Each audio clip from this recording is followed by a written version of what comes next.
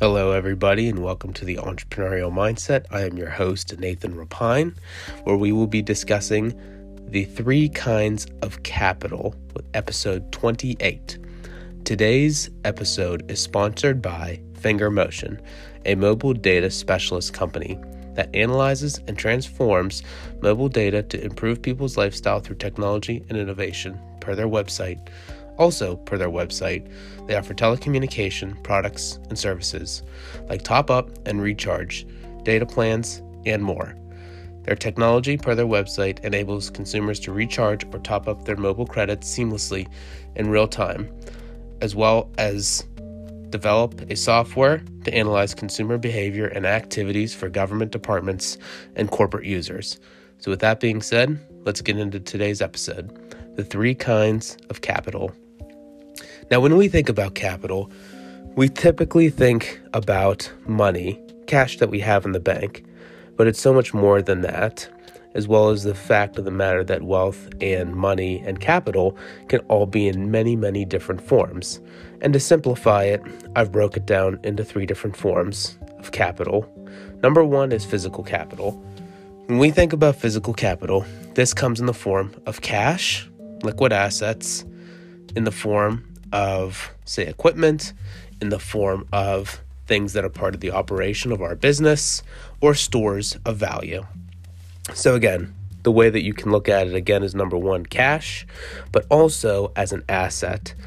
Now, the way that you can subcategorize that asset in the form of physical capital is number 1, something that provides cash flow, or number 2, something that provides a store of value.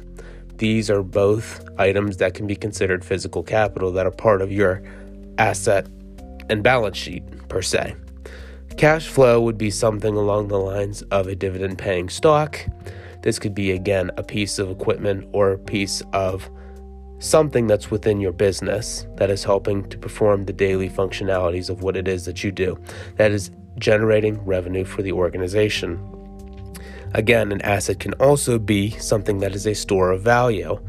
This is something alternative to cash, such as cryptocurrency or Bitcoin, something that can appreciate and increase in value, but something that also can be considered valuable that isn't just cash. The second kind of capital is human capital, and there's 2 ways you can look at the human capital that you have in your practice or your organization. Number 1 is employees, to which you pay wages, part-time or full-time. And number 2 is contractors and affiliates. These are folks that you pay commission on, purely based on sales or transactions that they make for your business. Now, my personal opinion, a lot more businesses are going to be moving towards utilizing affiliates and contractors, because the fact of the matter is, given the current climate, the current circumstances, as well as the fact that businesses want to be able to maximize margins as much as they can, I believe a lot of companies are going to move towards contractors and affiliates to make their sales and only pay commissions, not just a steady wage, because it's more efficient for the business. That said, there are still people needed on the employee side to be able to help run the day-to-day operations.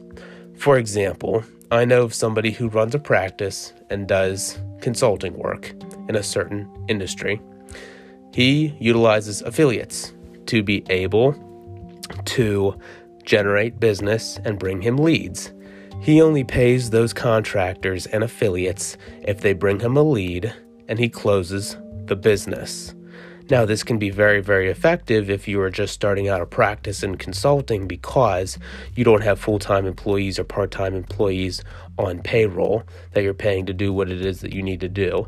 If you're somebody that's still in that workhorse mentality and can handle the workload, you just get the leads and you work those as needed.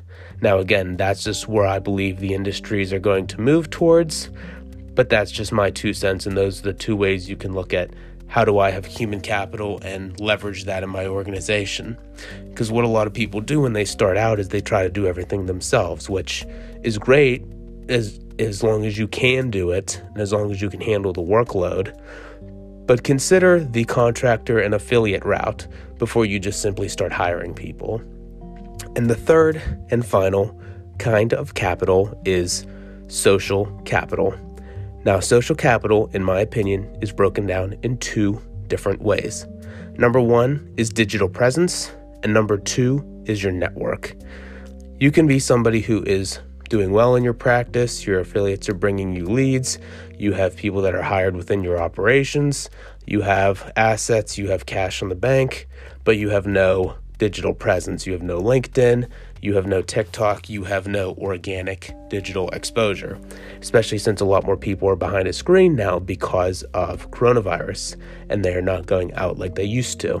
So you need to be able to have a digital presence to be able to make people aware of current products and services, new products and services, and different deals that you have going on, as well as essentially market yourself for free without spending physical capital. Number two is your network. Your network is your net worth. I'm sure you've heard before. And that definitely holds to be very true because you don't know who knows who. You don't know so-and-so that could get you an introduction to what could be your biggest client, biggest transaction, so on and so forth. So be able to have a large and wide network is absolutely crucial. Plus, these are folks that can give you insight into their respective industry if you're trying to make that industry a bigger piece of your book or your portfolio. So those are the three ways that you break down capital: physical capital, human capital, and social capital. Thank you for joining me, and per the disclaimer and agreement that I have been paid $600 via PayPal, United States dollars via PayPal by a third party for January 11th to January 15th coverage for Finger Motion. Once again, thank you for joining me. I thank my sponsor. Have a good day.